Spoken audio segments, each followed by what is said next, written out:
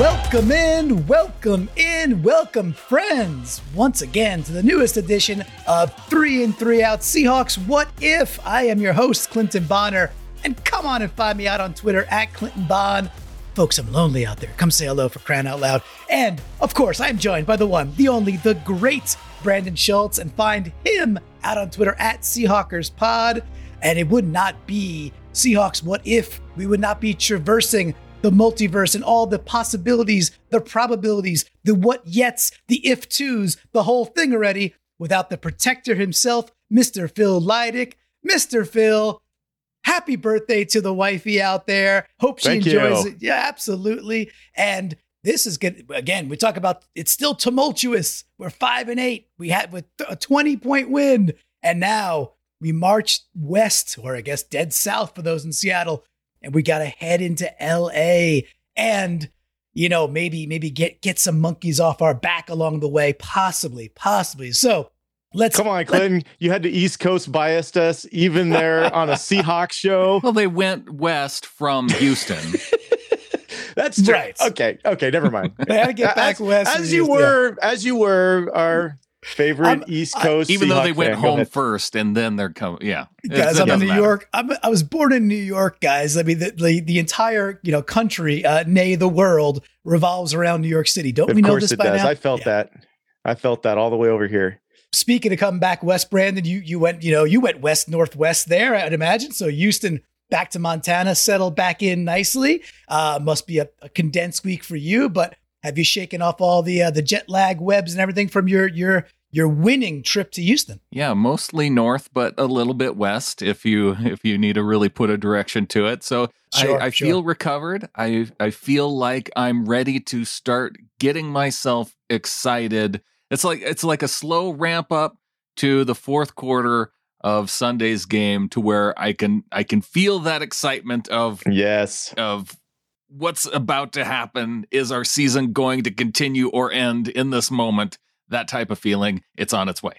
Very, very lovely. So we've got this beautiful build, and we're going to talk about maybe some of the percolations, things that might happen, or of course, as it's titled, the what ifs. So Mr. Phil, the protector, what do you got cooking for us this week? We know you love your themiology. So what are you going to lay on us? Themiology? I didn't know I was going to learn a word on the podcast here. I didn't know I'd make one up, So here we are. I know we're all across the north in different states and time zones. Are you all in a snow globe like I am here in Spokane? It is snowing. It's snowing there in Brandonville. Yeah. Very nice. Nope. I just got some wet mud. Well, I do like the snow. I think it looks pretty for Christmas. I like how it comes down and covers everything up.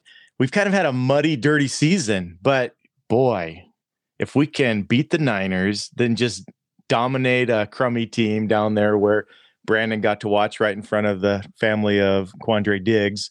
And then if we can come back and find a way to do business against the Rams, it'll start to feel like the season is getting a beautiful covering of some good play. I don't know how it's going to go, but I am looking forward to what could be if we can accomplish it.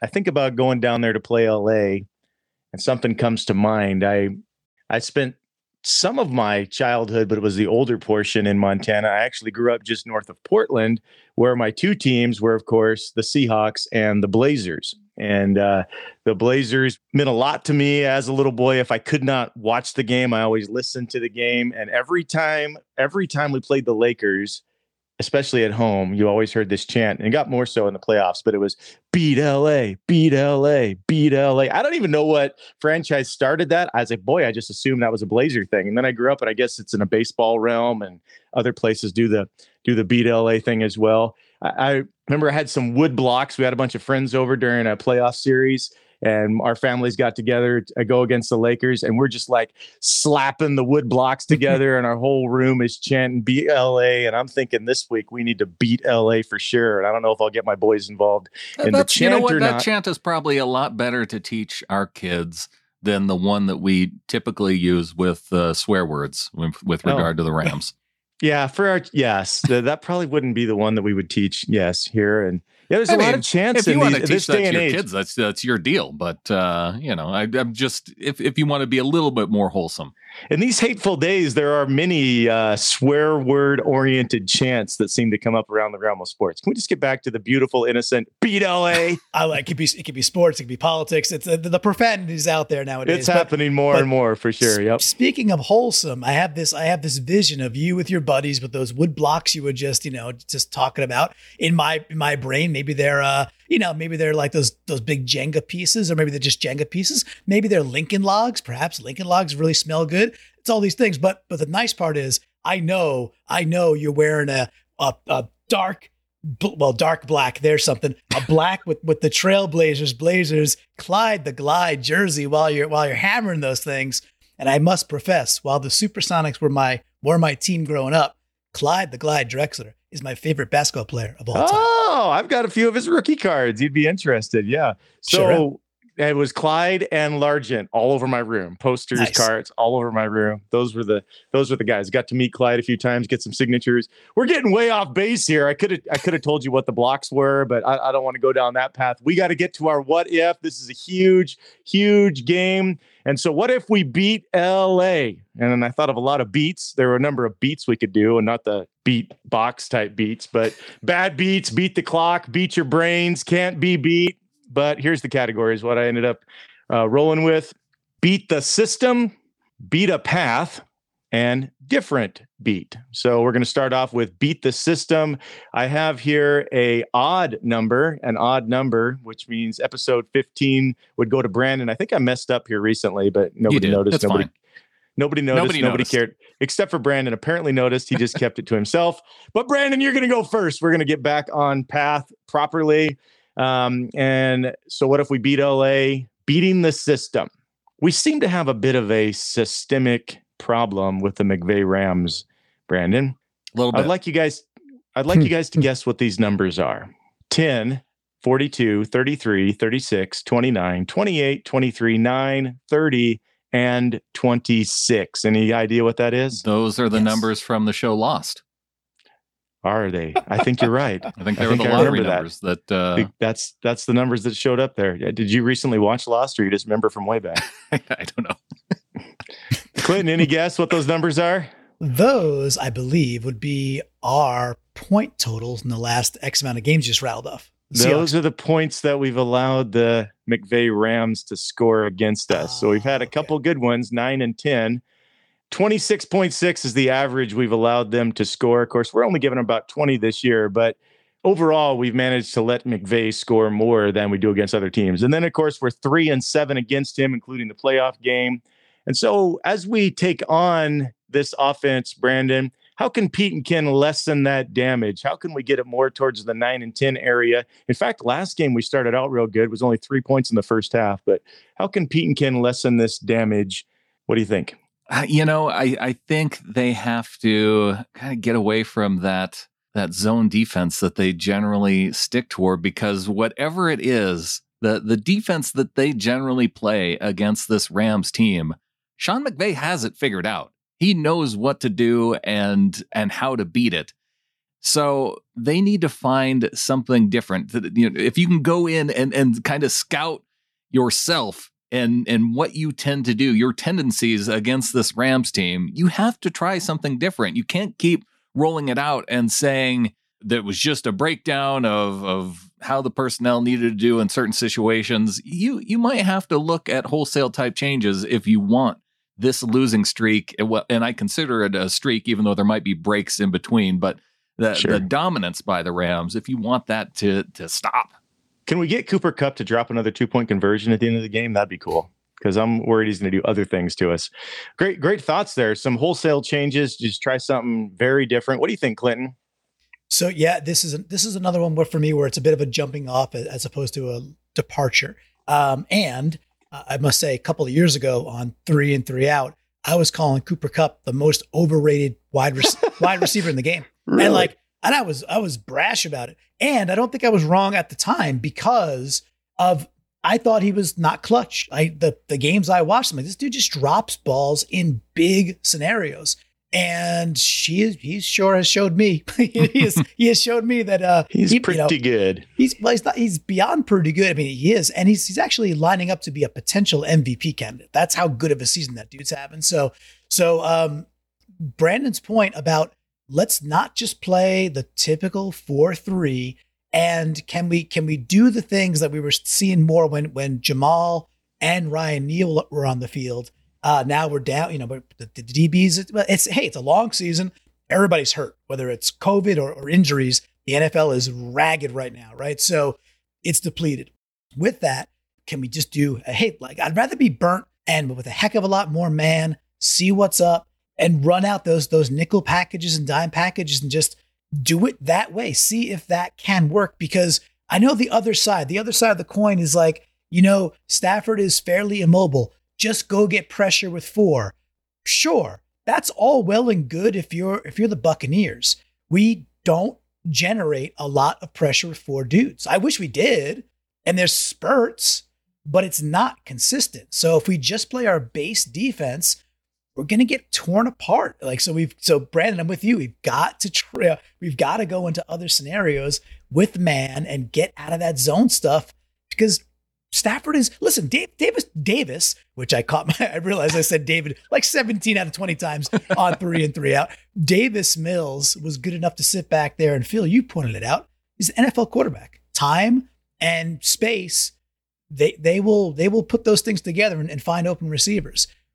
Stafford is a step change better than Davis Mills. It's like a penalty kick in soccer. I mean, nobody's around. Who can't aim? Yeah, exactly. At that level, these guys are all, professionals for a reason. So Brandon, I'm not sure if that also brings anything else up for you, but I'm just adding on to what you said, but I want to see some jam, some man, and beat LA that way. Well, I'd like to be encouraged that last game we held them to 3 in the first half, but I was there. The main reason we held them to 3 in the first half is Stafford kept choking on third down. Guys were open over and over, and he was missing them, and we get the ball back, and then he was dialing it in. He got 3 out of the first 4 drives in the second. They had a touchdown. So I'm not really confident to say, let's just do what we did last game, because that just leaves it up to Stafford. You can't count on Stafford just being unclutch. I mean, that'd be nice. I'll take it, but I'd like for us to force the issue a little bit more.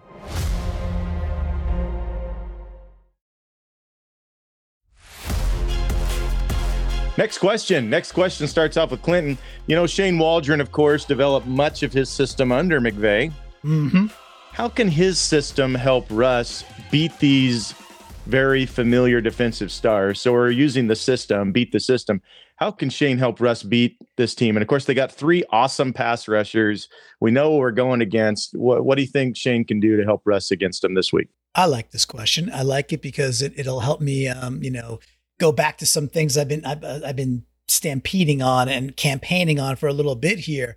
What comes up for me is we saw it week 1, and I've been sounding the horn that I think D. Eskridge has been a huge missing piece in the Shane Waldron scheme that he wants to go run. We saw it again last week, right? So in game 13, we saw lots of motion. We talked about on last What If was Russ, whether it was designed or not, rolling outside of the pocket, getting outside the pocket. That opened up that deep shot to Tyler. And we know Tyler, as of today, ended up on the COVID list. Hopefully it's a false positive and they changed the protocols and he could play. We'll find out about all that. But it's got to be more of that. Leonard Floyd, it's easy to know about Donald. And of course, most people know about Leonard Floyd.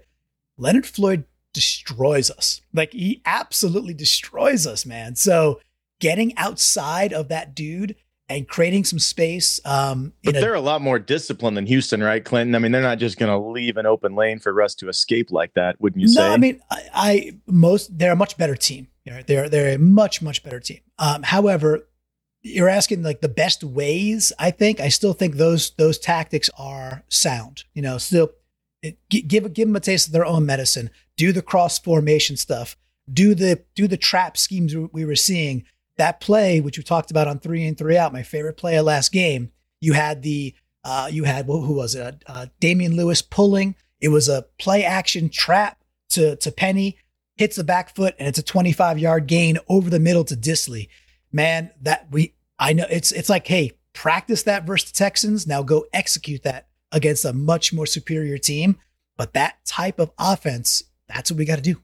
Well, and Clinton, in this competition between you and Brandon on who was the better pick, the center or D. Eskridge, I mean, you took the lead. D. Eskridge now has a touchdown. And as far as I know, the Chiefs haven't scored any touchdowns from their center yet. Creed Humphrey, 0 points. So you did take a lead in that area. And D was even able to throw in a block. Now, it was a little bit of a candy cane block, but he was able to throw in a key block. And so he's doing Creed Humphrey stuff. He's also scoring touchdowns. And so take that, Brandon. Hey, I'll be happy to be wrong on this. Much like I know Clinton is happy to be wrong when it comes to Rashad Penny and his performance. That's true. Yeah. And I think that leads me to what can help out Russ against this Rams team. It is a heavy dose of Rashad Penny and having that success with the run, because if we're talking about how can Shane help this offense and help Russ, I don't think that if Russ operates the way he did against that Texans defensive line, if he's going to have as much success against the Rams, because Leonard Floyd, Aaron Donald, they will track him down and take him. You don't even need to bring up Vaughn's name. They will track him down. It's a completely different defensive line. They need to have the type of approach to the Rams defense as they did with the defensive line for the 49ers, getting the ball out quick. And another thing that the 49ers offense does, and why the Niners have so much success against the Rams, is that they run the football against this Rams defense. And that sets up so much more that they can do, that Russell can have that kind of success. And so in that way, the way they operated against the Texans, we saw a much more balanced Seahawks offense where the run game was working. Russ was doing some play action. He was throwing the deep balls. He was hitting Tyler in these really small windows on the sidelines, and he was getting his feet down. So it's going to be a problem if Tyler isn't going to be on the field, because we're going to miss that. But I keep telling Clinton that was a false positive that he had. So with these changed rules, You're positive. Tyler, You're positive it's false positive. I'm positive Brandon? it was a false positive. I have no insider information. I just have a gut feeling, and I'm going with that. So I'm reporting on my gut feeling that Tyler Lockett's positive is a false positive per my gut. You've heard it here first. It's a positive feeling from Brandon.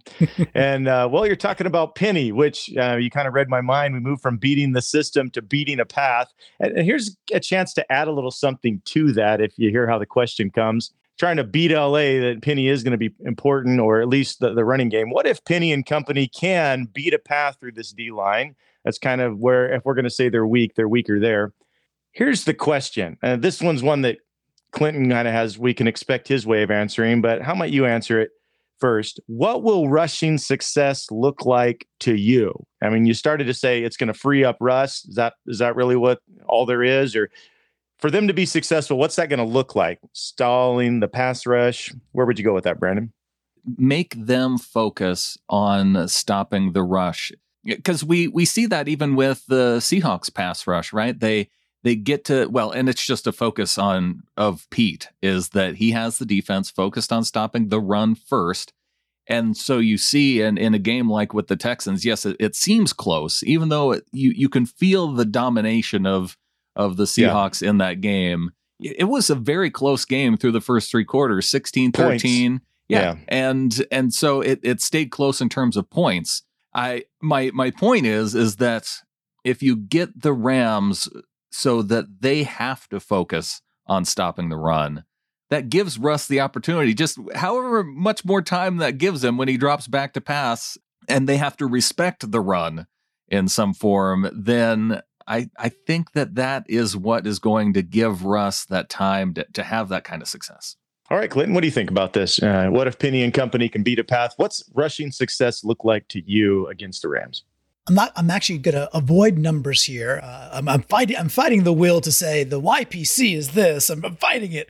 I'll get to some numbers. Don't you worry, but it won't be those. But what my brain's going towards is last game, we kind of saw the resurrection of the George Fant sixth lineman role, but played by our tight end, Will Dissly. He did a lot of that.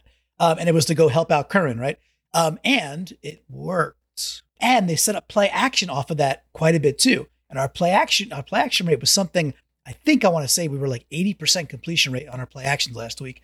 And these things are not in vacuums. They all coalesce together to be a more run efficient offense, and then that opens things up. So I would love to see that replication of, Dissly in as that sixth guy. I mean, traditional tight end stuff, but really that Zach Miller and George Fant style stuff, where it's just like, let's bring that big dude in and just give Curran the help he needs there. A little bit more smash mouth. I think it can work. It has worked before. And while I'm on the topic of George Fant, we talk about Creed Humphrey being a great PFF guy. If you go look at George Fant's freaking PFF rate on the abysmal Jets, if you want to cry a little bit. It's insane. All right. Thanks a lot for that, Clinton. But it will be your question again here. Speaking of beating a path, what if some Hawks can manage to beat a pass to Stafford in the pass rush? Here, I'll give you a couple routes to go, and maybe depending on what you've looked at or seen, who can be beat in protection on the Rams O-line, or which Hawks might beat their protection? You can go either or both, whatever you like. But is there a couple Rams you've identified? We can get this guy, or a couple Hawks you expect are going to do well on potentially making a difference, causing some problems for Stafford, Clinton? I'll stick on the side that I know more about, and that's certainly our dudes versus their dudes. What we saw last week was big old thigh arms, right? So let's rewind the clock for 2 weeks. 2 weeks ago, we saw pressure from the outside with Taylor and Robinson almost getting there a couple times on Jimmy G. We're like almost like simultaneously getting there together, which is pretty cool. Last week we had Taylor a couple times, one gets called back, but we also had that crumple zone pressure. I like to call it from the Al Woods of the world. So what I think will happen here is, I think the center from the Rams, that's the position where they've traditionally kind of not paid too much attention to. Hey, we'll put a guy here and we'll figure this thing out. And you saw that if you watched the game last week, the Cardinals had some success there too, getting right up the gut on them. So I want to see the Al Woods, but I really want to see Poona Ford. We talked about it weeks ago, like, hey, down the stretch, can we have like a combination of the interior guys getting 3 to 4 to 5 sacks as an aggregate? We're not expecting Al Woods to go get 5 sacks all of a sudden, but so it's kind of like, hey, can it be Poona's turn? And I hope it can be. So that's the dude I want to see stand out, is like, Al did it last week, tag team Poona, let Poona shine this week. What do you think, Brandon? Can we beat a path to Stafford? I'm not confident when it comes to this, actually, because I just haven't seen it enough in recent weeks, let alone ever against the Rams. So I know we have the expectation. Darrell Taylor's having a good season, but can he continue that against these Rams tackles? I tend to think more of, they have 2 tackles out. Havenstein and Jackson are both out their right side, out? so they're gonna have to fill in with somebody from one of their left side backups. So It's possible that their right side might be a weak point. That is possible. Then I've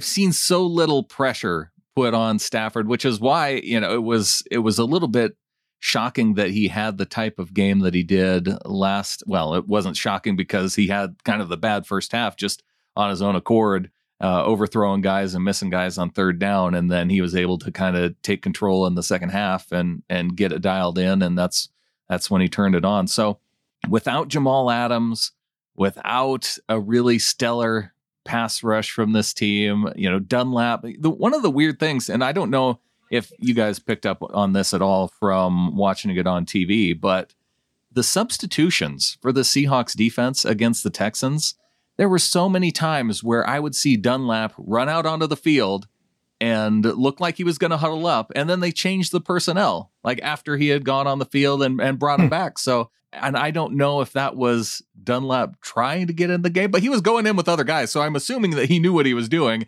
and then they were changing packages. So it was very strange to see just to see that much confusion in terms of personnel with the defense. And if that's something that's been happening all season and it's just not something that it picks up on TV, I wonder if that contributes to the way that the defensive line performs. guys don't know their role. They don't know their spot in the pecking order. They're trying to get someone to be the standout other than Taylor. And so they're just throwing a bunch of things up against the wall and see what might stick. You think we're doing a little bit of that on the pass rush?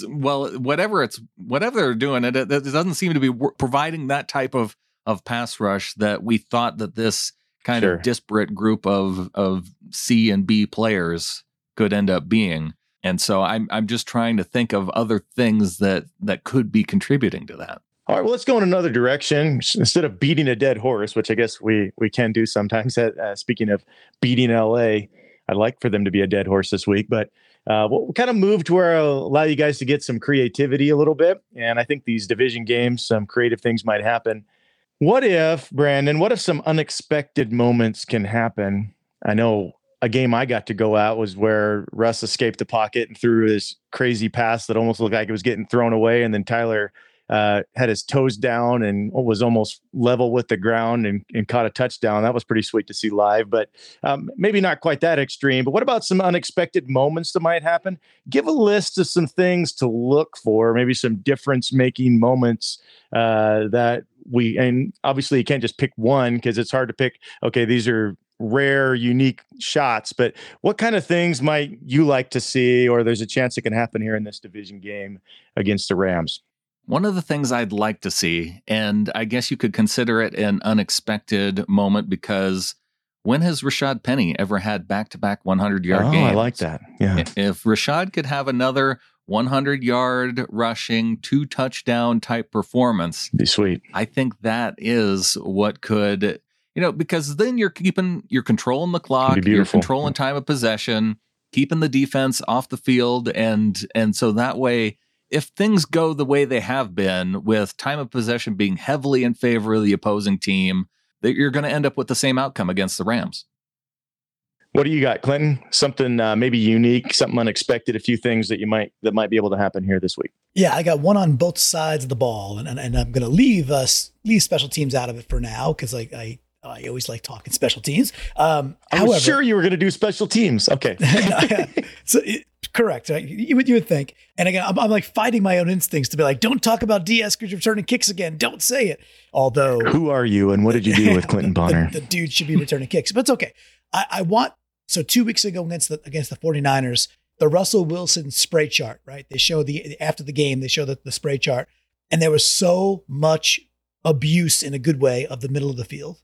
And then last week there was some of that. There was a lot of shots down the left-hand side, right-hand side also. And I think, Brandon, what you said earlier really resonated with me, that if we're going to beat this team, it'll be more like the way we approached the Niners game, likely the quick decision over the middle stuff. So I want the combo package I want that midfield spray chart to be just lit up with action green.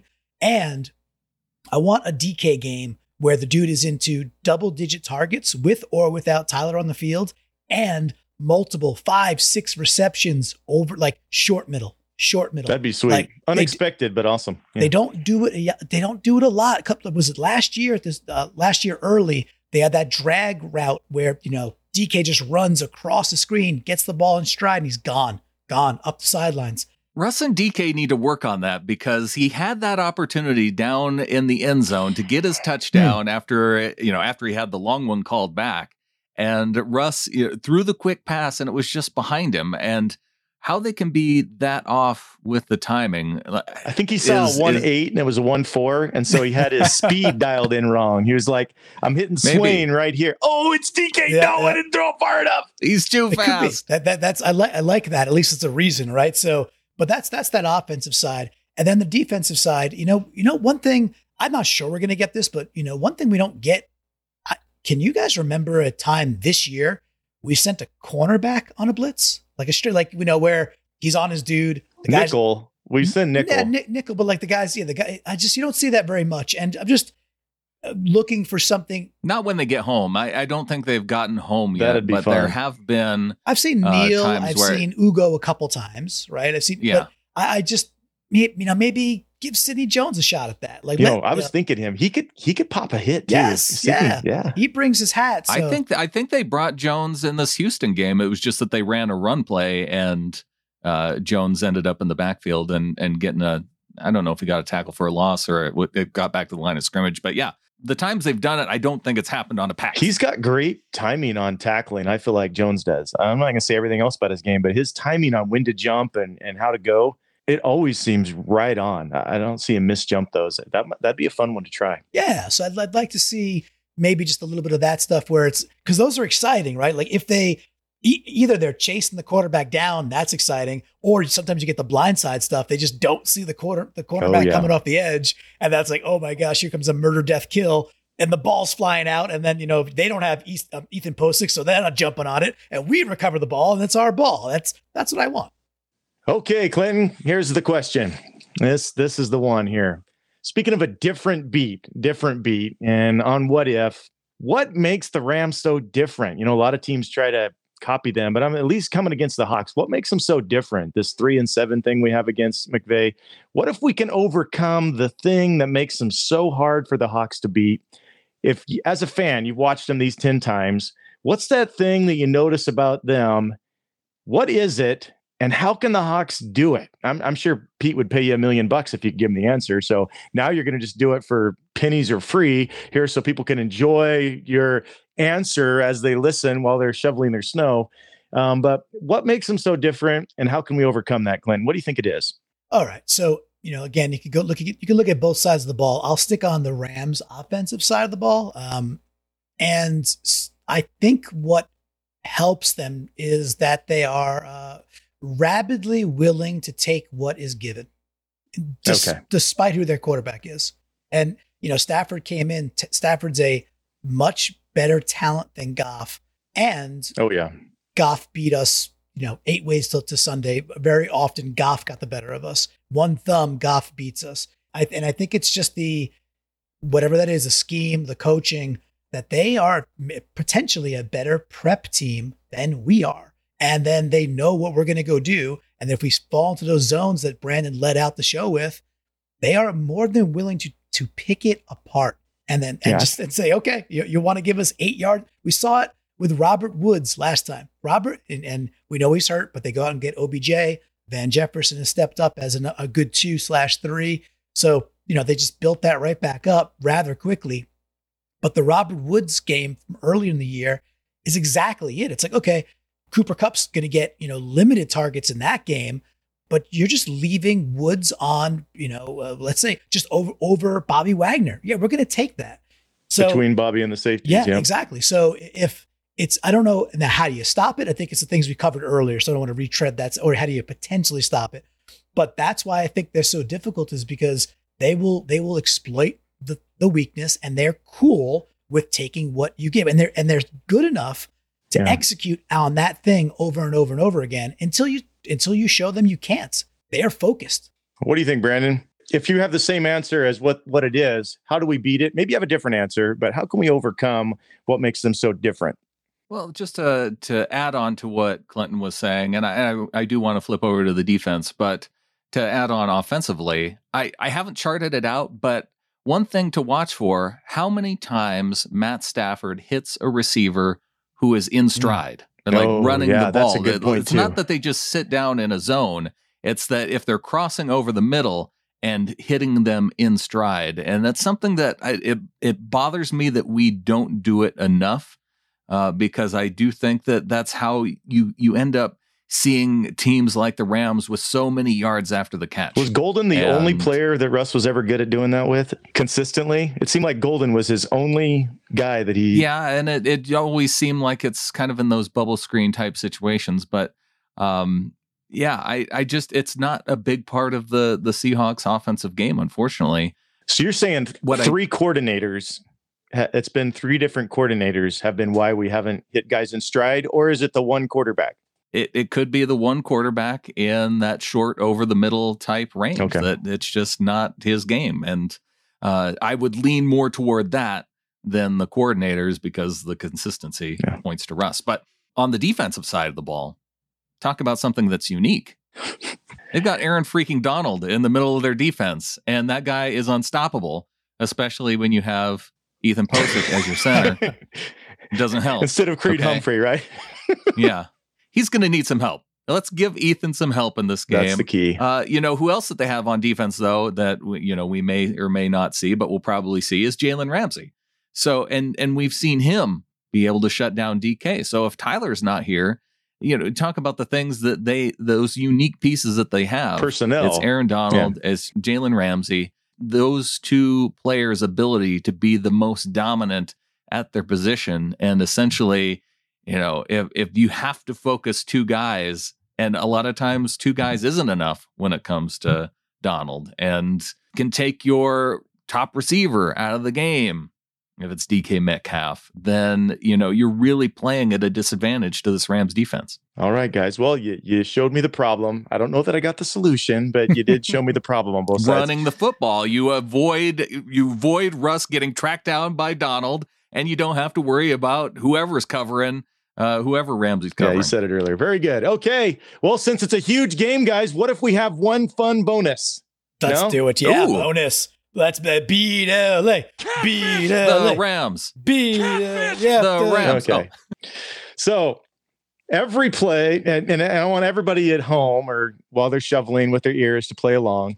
And here's the question. You go into this game. If this thing happens, we can't be beat. If this thing happens, we can't be beat by the Rams.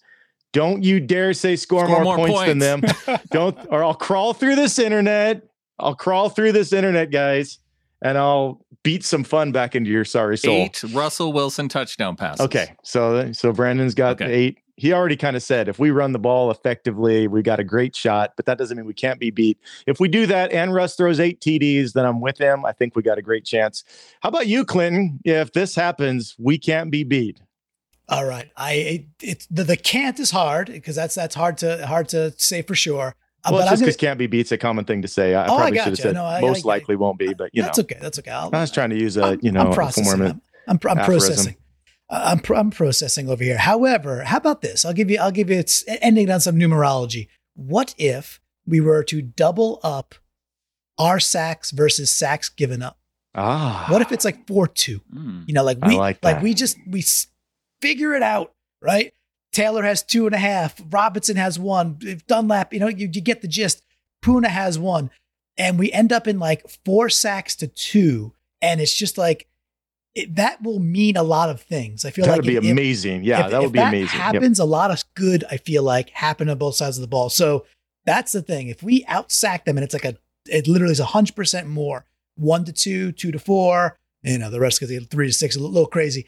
Then I think we win this game because a lot of good probably preceded that. Sure. Very good. Did you want to try a serious answer, Brandon, or are you just sticking with the 8 touchdowns? I do have a serious answer, and it's take away Cooper Kupp. Okay. If he finishes with less than 70 yards, no touchdowns, if you're able to hold Kupp to that kind of day, and whether that's DJ Reed having, coverage on him, whether it's Ugo Amadi, keeping with him stride on stride, then I think if you're able to, if there's one guy that I'm worried about beating this Seahawks defense on the Rams offense, it's Cooper Kupp. All right. Well, we need to beat LA. Everybody get your family to join the chant, grab your kindling blocks and get them going. Beat LA. And boy, this could be a fun season if we win. If not, well, we'll just watch 3 games for the fact that they're 3 games after this and just enjoy some football. But if they can win this one. When they might win this one. When they beat LA, it might portend to some better things ahead. How about that? So what if we just go ahead and say, go Hawks? Go Hawks. Go Hawks, beat LA, go Hawks. Go Hawks. Beat LA. Clyde the Glide.